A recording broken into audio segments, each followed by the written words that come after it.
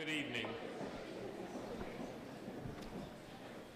I'm Rick Traynor, Principal of King's College London, and it's my very great pleasure to welcome you all here this evening to this inaugural lecture of Professor Rabbi Lord Jonathan Sacks as Professor of Law, Ethics, and the Bible at King's College London. As many of you will know, in academic life, there's a variable amount of time between the taking up of an appointment and the giving an inaugural lecture. Sometimes it stretches into years, even decades. But it's characteristic of the professor who we're inaugurating this evening that his inaugural lecture has come remarkably quickly because he took up this appointment only in January. I'm very pleased indeed about this inaugural lecture and indeed about the appointment itself. And I'd like to ask myself probably the easiest question I've ever posed to myself in public: why am I pleased about it? One aspect of my pleasure and the college's pleasure in this lecture and this appointment is that Lord Sacks, very happily for us, is one of our own, if I may put it that way. He's an alumnus of the college, having earned his PhD here in 1981, and moreover, he is a fellow of the college from 1993, and a visiting professor who has actually visited regularly since 1998. Secondly, to put it mildly, he is a very high achiever.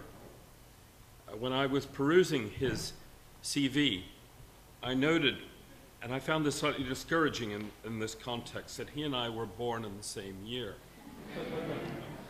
And I can only marvel at how much more he's achieved in the interim than I have. To cite just a few things, he has, of course, been Chief Rabbi of the United Hebrew Congregations of the Commonwealth and filled that important and testing role for no fewer than 22 years until September of last year. He was made a life peer in 2009, only a few years after being knighted. And he has a truly phenomenal number of honorary degrees and fellowships. I think maybe that the CV I have is a little bit out of date, but even on this slightly dated version, I counted at least 19 of these very well-merited honors. And he has a truly daunting number of significant publications. Leaving aside his articles and pieces for the press, he's the author of at least 26 books, including really major publications like The Great Partnership, God, Science, and the Search for Meaning. He's both a scholar whose scholarly credentials are impeccable, and also a leading public intellectual. And in a sense, Lord Sacks has transcended the traditional distinction between a scholar on the one hand and a communicator with the public on the other. Through his books, his articles, his pieces in newspapers, and not least his broadcasts, he's proven that it's possible to engage with a broad public across a very wide range of major issues, and yet to be faithful to scholarship and specialized knowledge at the same time. And a further reason why we're delighted that he's now a professor of King's College London is that he professes so very well. He is a superb lecturer and seminar leader, as I've experienced it firsthand. He has shown himself in many, many contexts an excellent teacher, but not least in his role as visiting professor in this college. And if I may say so, if we need a final reason for pleasure in the inaugural lecture and in the appointment, he's a person of great wisdom, as well as great knowledge and great distinction, who speaks persuasively and with authority on a very wide range of issues. So for all these reasons, I find this occasion one of the most significant, certainly one of the most gratifying of my nearly 10 years now as principal of King's College London. So in a moment, I'm going to invite Lord Sacks to speak to us on the relevance of the Bible for law and ethics in society today. But in advance, I want to introduce the no fewer than 3 respondents that we will have this evening. It's a sign of the breadth of his knowledge, the breadth of the chair, and the breadth of this lecture that we require 3 respondents to attempt to do justice to it. So, as we'll have no separate introductions, I'll tell you in advance who our responders will be. Responding with particular reference to the Bible, first of all, will be Professor Paul Joyce, who's Samuel Davidson Professor of Old Testament Hebrew Bible and head of the Department of Theology and Religious Studies. He'll be followed by Professor David Caron, a noted international lawyer who'll be talking about the law in his response. In addition to being a professor here, he's the dean of our Dixon Poon School of Law. And the final respondent, speaking with particular reference to ethics, will be Reverend Canon Professor Richard Burridge, Dean of the College and Professor of Biblical Interpretation. But without further ado, it gives me great pleasure to ask Professor Lord Sacks to deliver his lecture. Lord Sacks.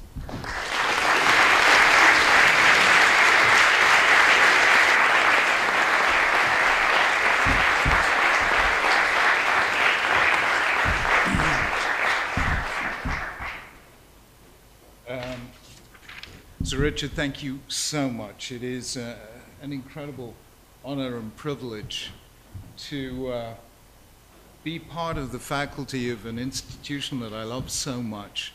And I want just to begin by paying tribute to you, Sir Rick, for the incredible job you've done in these almost 10 years. Really lifting an already great college to world excellence. And we salute your leadership. We wish you every happiness in your new home in Exeter College, Oxford, but to thank you for all you've done for King's and to wish you well in the future. Thank you so much.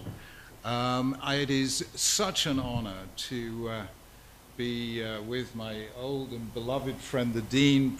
Where is Richard? Where are you? Oh, there you are. He's taking notes already, and I'm only giving the thanks. I'll tell you when I'm ready, Richard. May we salute you congratulate you for being the first non-Roman Catholic ever to receive what is called the Nobel Prize of the Roman Catholic Church, the Ratzinger Prize in 2013, and to congratulate and wish Mazel Tov, if I may, if whatever the Anglican equivalent is, to you and Meg for your forthcoming wedding. Congratulations. It is such an honor to give this lecture and to have 3 respondents. So we thank not only the Dean, but also Professor Paul Joyce and Professor David Caron. And thank you, King's, for arranging for me to lose 3-1 in advance, exactly like Arsenal in the European Cup. And to say thank you to Claire Dowding, who has been so helpful in arranging for this relationship, and a very, very special thanks from Elaine and myself to the co-sponsors of this chair, to Sir Michael Heller. We thank you, Sir Michael, for your support, and in absentia, Lord Stanley Kahn. So thank you very much indeed, and it's a privilege to be with you.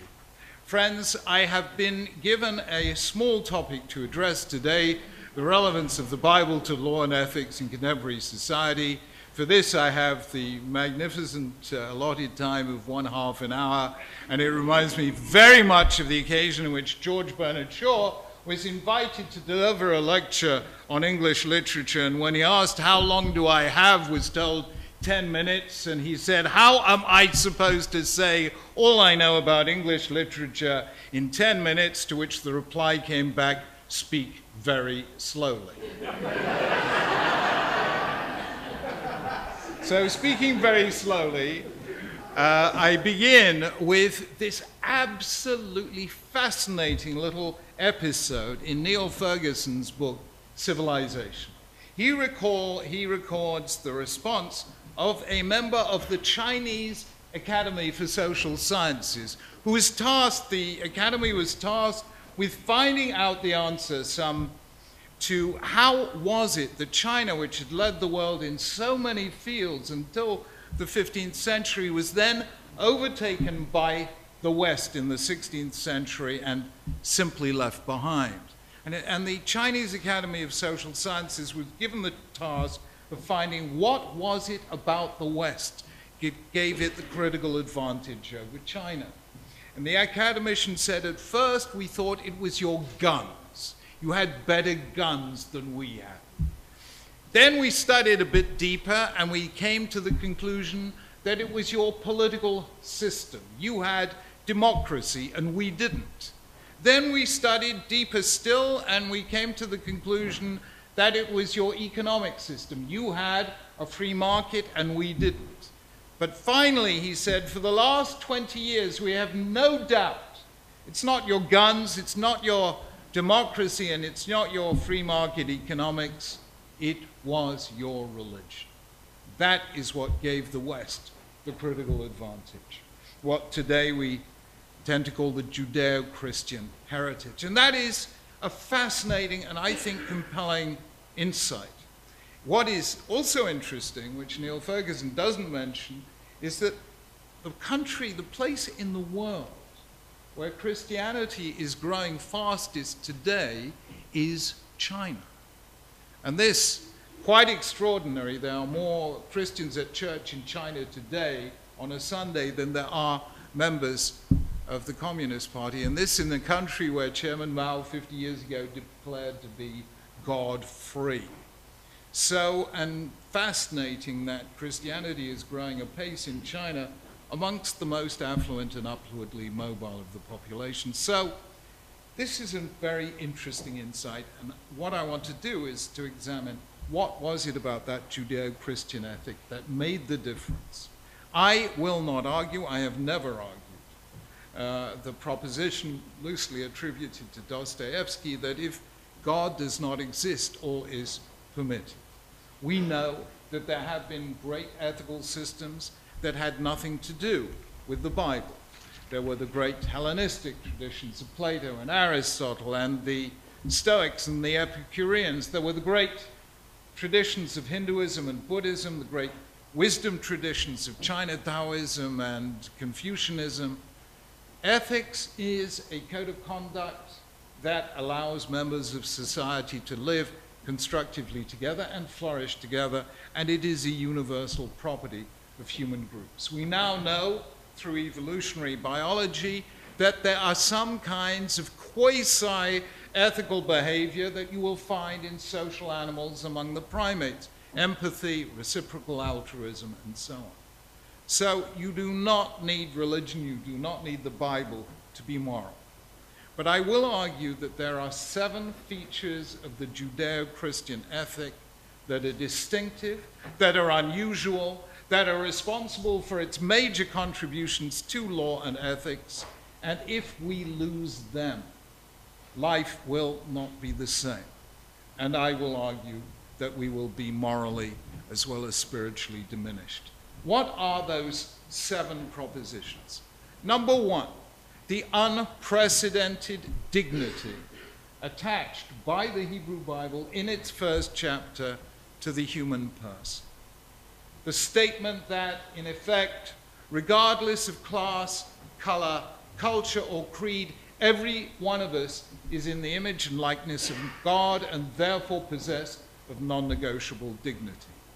The phrase that a human being, the idea that a human being could be in the image and likeness of God, was not original to the Bible. On the contrary, as many biblical scholars have pointed out, it was almost a cliche in the ancient world that there were human beings who were in the image and likeness of God. Who were they?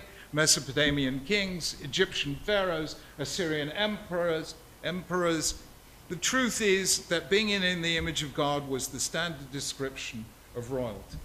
What is unique about the Bible is its insistence that that royalty, that dignity attaches to every one of us. That is absolutely fundamental. Secondly, together with that, is the insistence on human freedom. This too flows from Abrahamic monotheism. It's a little difficult for us to understand this, but let me put it simply. The gods of the ancient world, the gods of the cosmological imagination, were within nature. They were part of nature itself. Whereas the God of the Hebrew Bible transcends nature because he created nature. It therefore follows that God is free. And we, created in his image, are likewise free. The early stories of Genesis are all about that freedom. God tells Adam and Eve not to eat from that particular fruit tree. Of course, they immediately do so, but God doesn't prevent them from doing so. Of course, as soon as their sin is uncovered, they deny responsibility. Man blames the woman. I suppose we've done that ever since. The woman blames the servant, and the result is paradise lost. Please, it wasn't me. But that is a drama of human freedom. The drama deepens with the story of Cain and Abel. God seems to sense that Cain already harbors murderous intentions toward his brother and warns him, if you do well, it will be well with you. But if you do not, then sin crouches at the door. It desires to have you, but you can master it. An ultimate statement of human freedom. God does not prevent Cain from murdering Abel. Cain immediately denies responsibility. Am I my brother's keeper? But again, that responsibility is inescapable. And that emphasis on human choice reaches its culmination in Moses' great speech at the end of Deuteronomy when he says, I have set before you life and death, the blessing and the curse, therefore choose life. The moral life is a matter of choice. And that insistence on freedom, that insistence that we can choose to act this way rather than that, is axiomatic and fundamental to our idea of moral responsibility. And from that, to our concept of retributive justice. And above all, to the idea that God reveals himself in the form of law. And that is central to Judaism. Because we are free, we are responsible for what we do, and since the only way in which we can achieve collective freedom is if we voluntarily assent to law, then it is law that allows us to construct a free society. That is the second principle.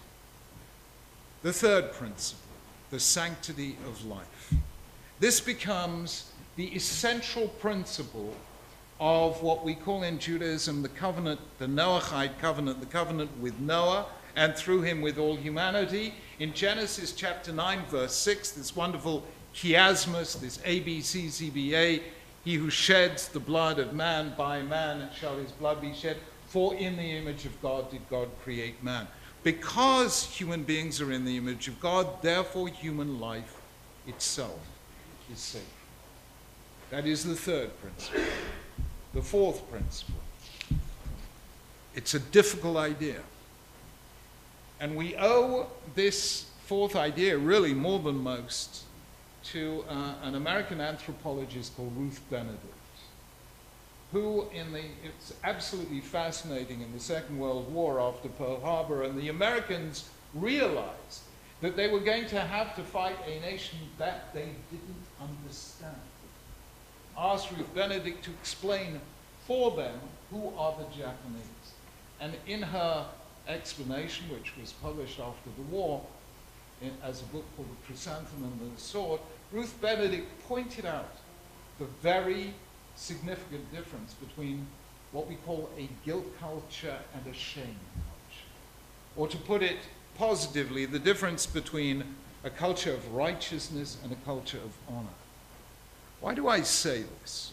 I say this because I don't believe anyone has yet given a straight explanation of one of the most famous passages in the Bible. namely Adam and Eve and the forbidden fruit. If you look very carefully, let me precede this with a remark made by my own doctoral supervisor, the late Sir Bernard Williams, who points out in his book Shame and Necessity that shame cultures are visual cultures.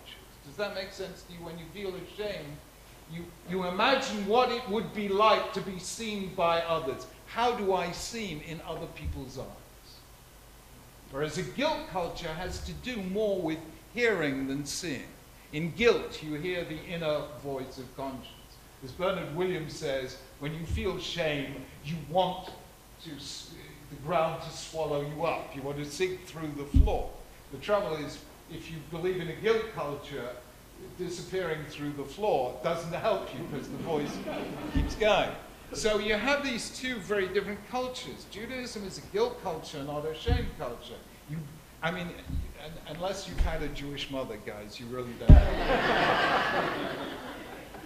And it is really fascinating that if you look carefully at the story of Adam and Eve, very closely at the text, you will see, number one, it begins with them being naked and unashamed. And then Eve sees the fruit, that tavahi le'inai, it's beautiful to see. Then they eat it, and the eyes of both of them are opened. And they then seek to cover their nakedness. And when they hear God, they try to hide.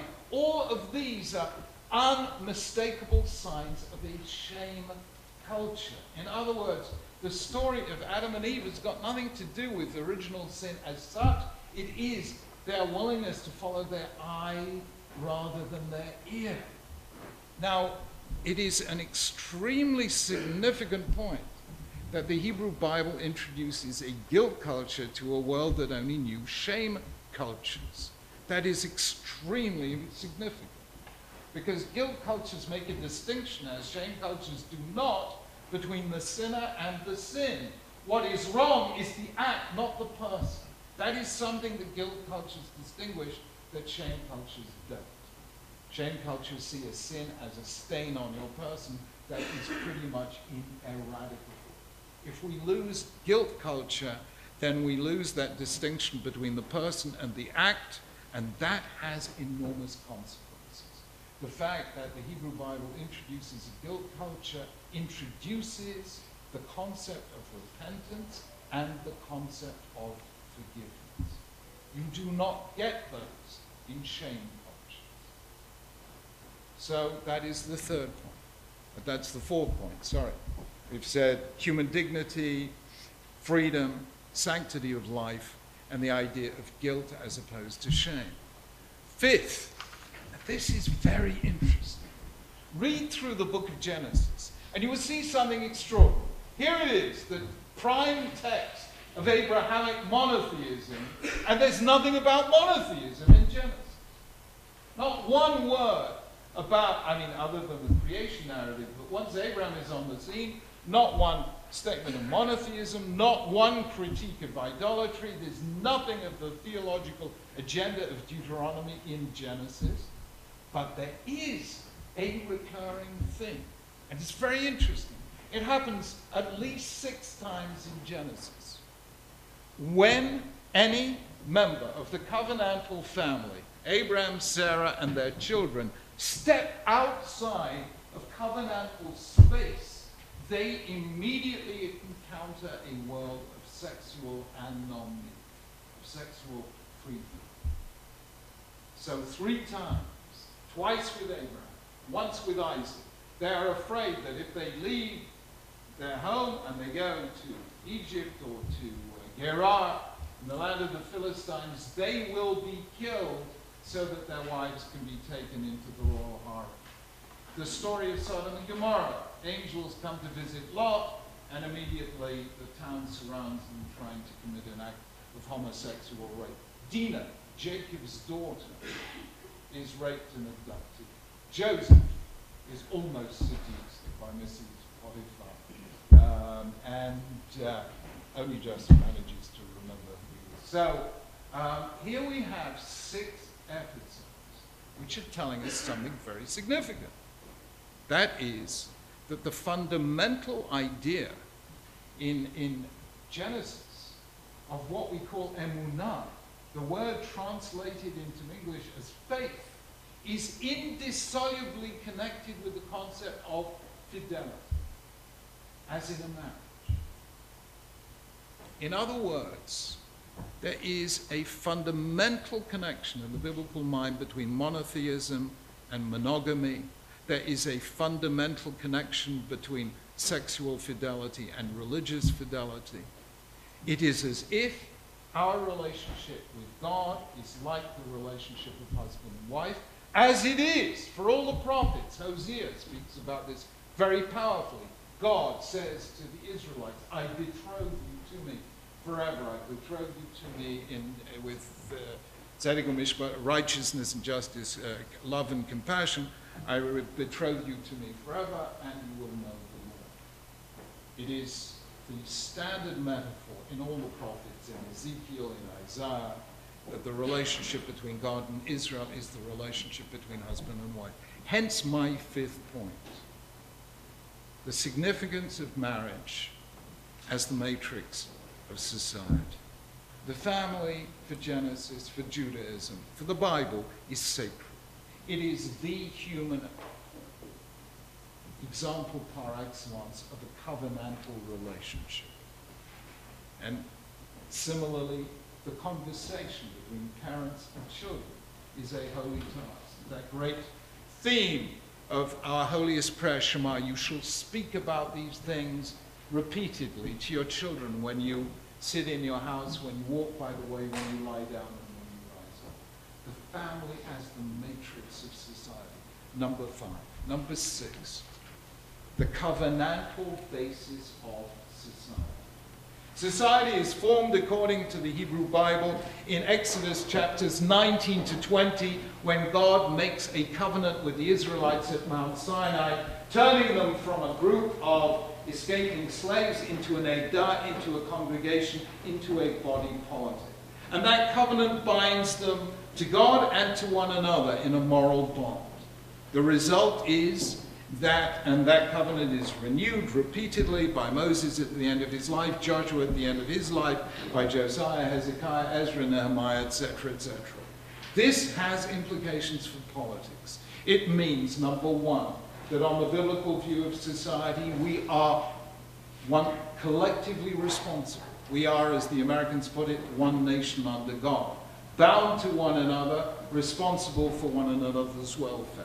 Number 2, a free society is, on the biblical view, a moral achievement, not just a political one. And number 3, the fate of a society is dependent on how it treats its most vulnerable and marginal members. Ultimately, how a society fares in history is dependent on whether it is committed to justice, to compassion, to caring for the poor and the widow and the orphan and the stranger and the Levite. And that is everything that we associate with the ethics of the prophets. So society is covenantal. It's not merely a political achievement. It's not merely a sociological fact. It is a moral aspiration. And finally, basic principle of Judaism, that since every society is the result of the covenant, it means that all human power, all political authority, is subject to the transcending authority of the divine. That is to say, there are moral limits to power. That right is sovereign over might. Those are the 7 features that I think make biblical ethics different from any other ethical system. It is obviously the only ethical system in which love and forgiveness are at the very heart of the moral life. It seems to me that all 7 of those beliefs are currently at risk. Number 1, human dignity. Read the writings of any evolutionary biologist, and the first thing you will note is that we share 98% of our genes with the apes, and that there is nothing sui generis about Homo sapiens. Nothing. As a group of distinguished scientists said in 1997, I think I quoted it in my book, The Great Partnership, the highest aspirations and thoughts of human beings are nothing other than electrical impulses in the brain. Human dignity cannot survive the loss of the concept of the image of God. Number two, freedom. I have not yet seen a neuroscientific account that makes space for human freedom. I had a long conversation with Colin Blakemore, professor of neuroscience at Oxford, who is a hard determinist, who actually holds that we can't choose anything. And I asked him, if that is so, then why on earth should anyone wish to have a system of laws, courts, and trials? If you find somebody breaking the law, perform neurosurgery, give them psychotropic drugs. And he said, well, I can see how in totalitarian societies you might be tempted to do that. The truth is, there is no reason not to do it in any society. If there is no such thing as human freedom, then there is no reason to desire or seek a free society.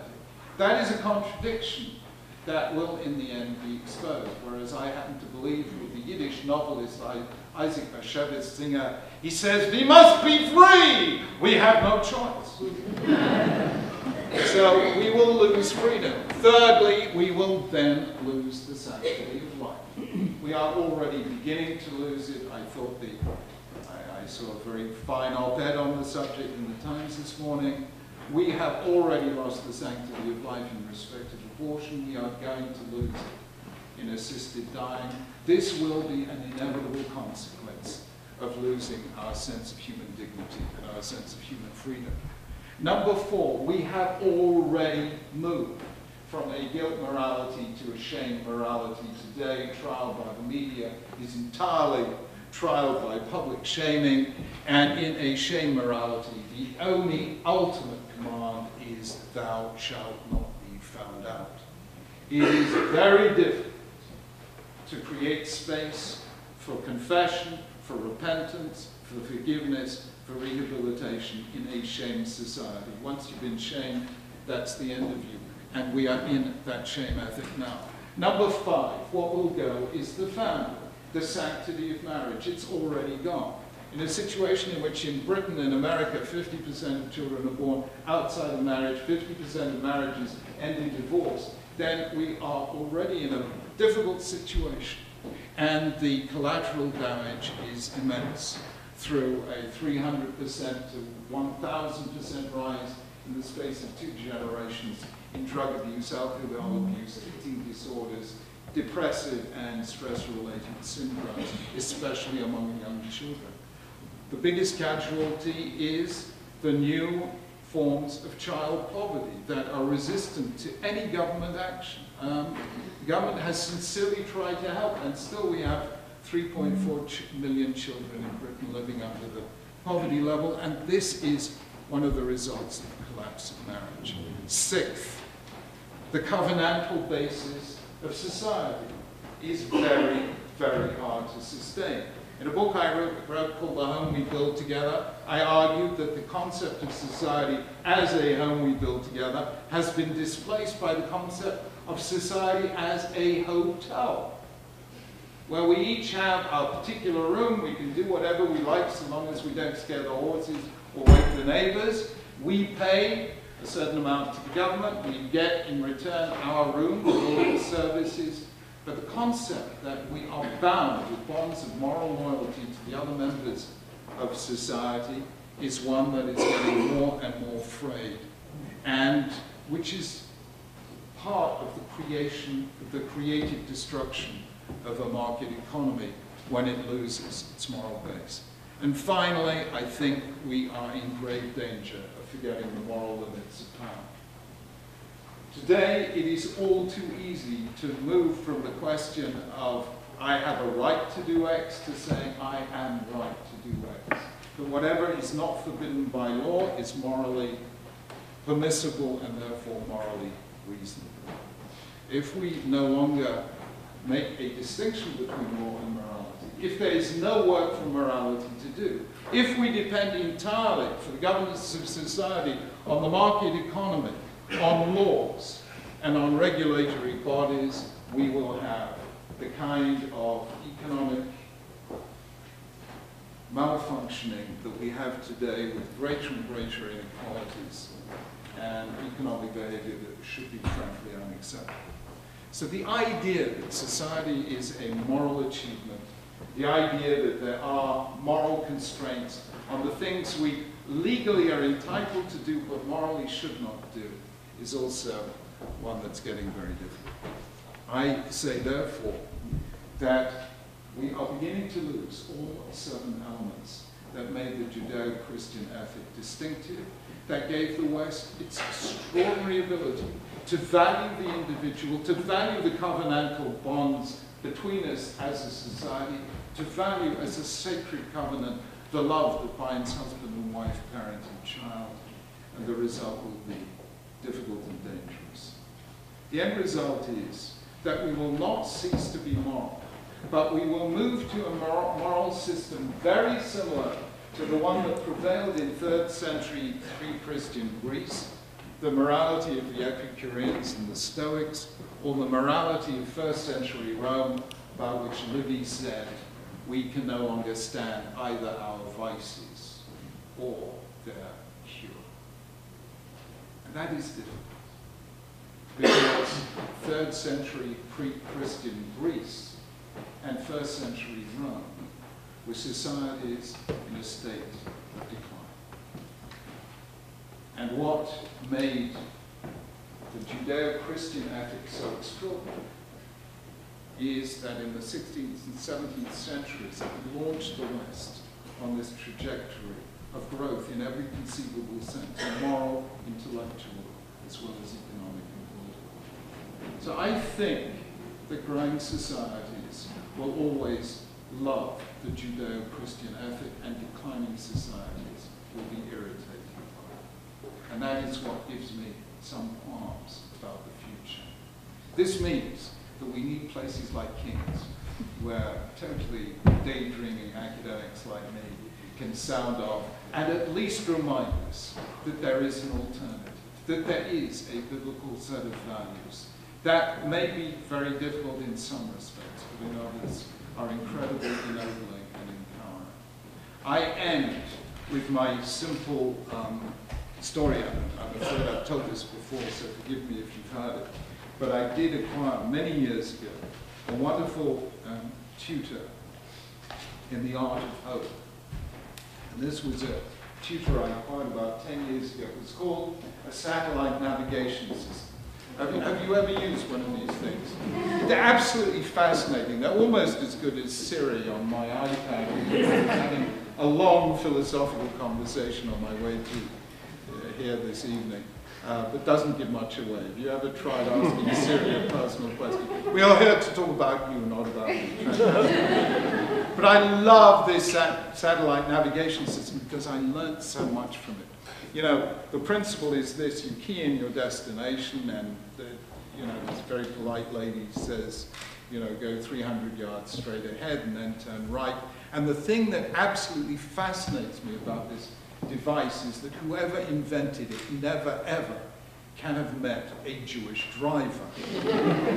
Because, all you need is a nice lady telling you, go 300 yards straight and turn right, and any Jewish driver says, what does she know? I've lived here 50 years, I know you go 300 yards, and then you turn left. And what fascinates me is to look what happens with this little sat-nav system when it only does what you asked it to do in the first place, and then you absolutely flagrantly ignore its instructions. It never loses its cool. It's absolutely amazing. The most un-Jewish thing I ever saw in my life.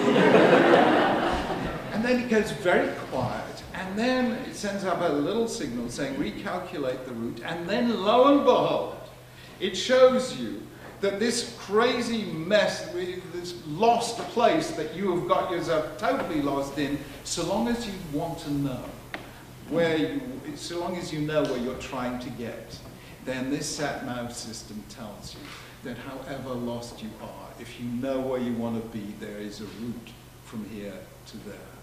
So if that is not a signal of hope, I don't know what is. So I hope I've given you a little signal that maybe we're a little lost, but there is still a route from here.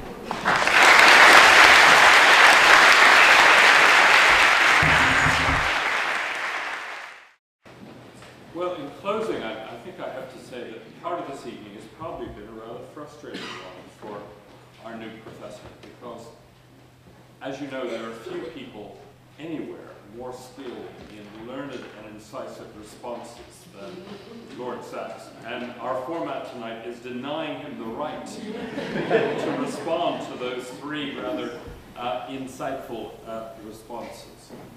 But he's showing great forbearance. And I hope that in most respects this has been for him, as I think it has been for the rest of us, a very satisfying evening. First of all, there are few people anywhere who could have evoked three such distinguished and eloquent responses to an inaugural lecture as we've had this evening. Secondly, I don't think there's anyone who could have assembled a group quite like this one as the audience. Very numerous, as we've heard, everyone's had to squeeze up together to get more people in. But not just numerous, but distinguished, diverse, in the best tradition of inaugural lectures, bringing a group of people together from all sorts of places, outside as well as within the institution, and commendably, unless I've got this audience very wrong, including many of our students. But also, I think, there can't be any inaugural lecture anywhere who has received a reaction like the one that Lord Sacks had to his talk, and the one that's been echoed in the responses to the three people who've come after it. Professor Karen evoked the original motto of King's College London, holiness and wisdom, and rightly so in relation to tonight's occasion. There is a more modern secular version of that, in the service of society, which indicates that for King's, the core of its mission is to use learning, that is both teaching and research, in the service of the broader society.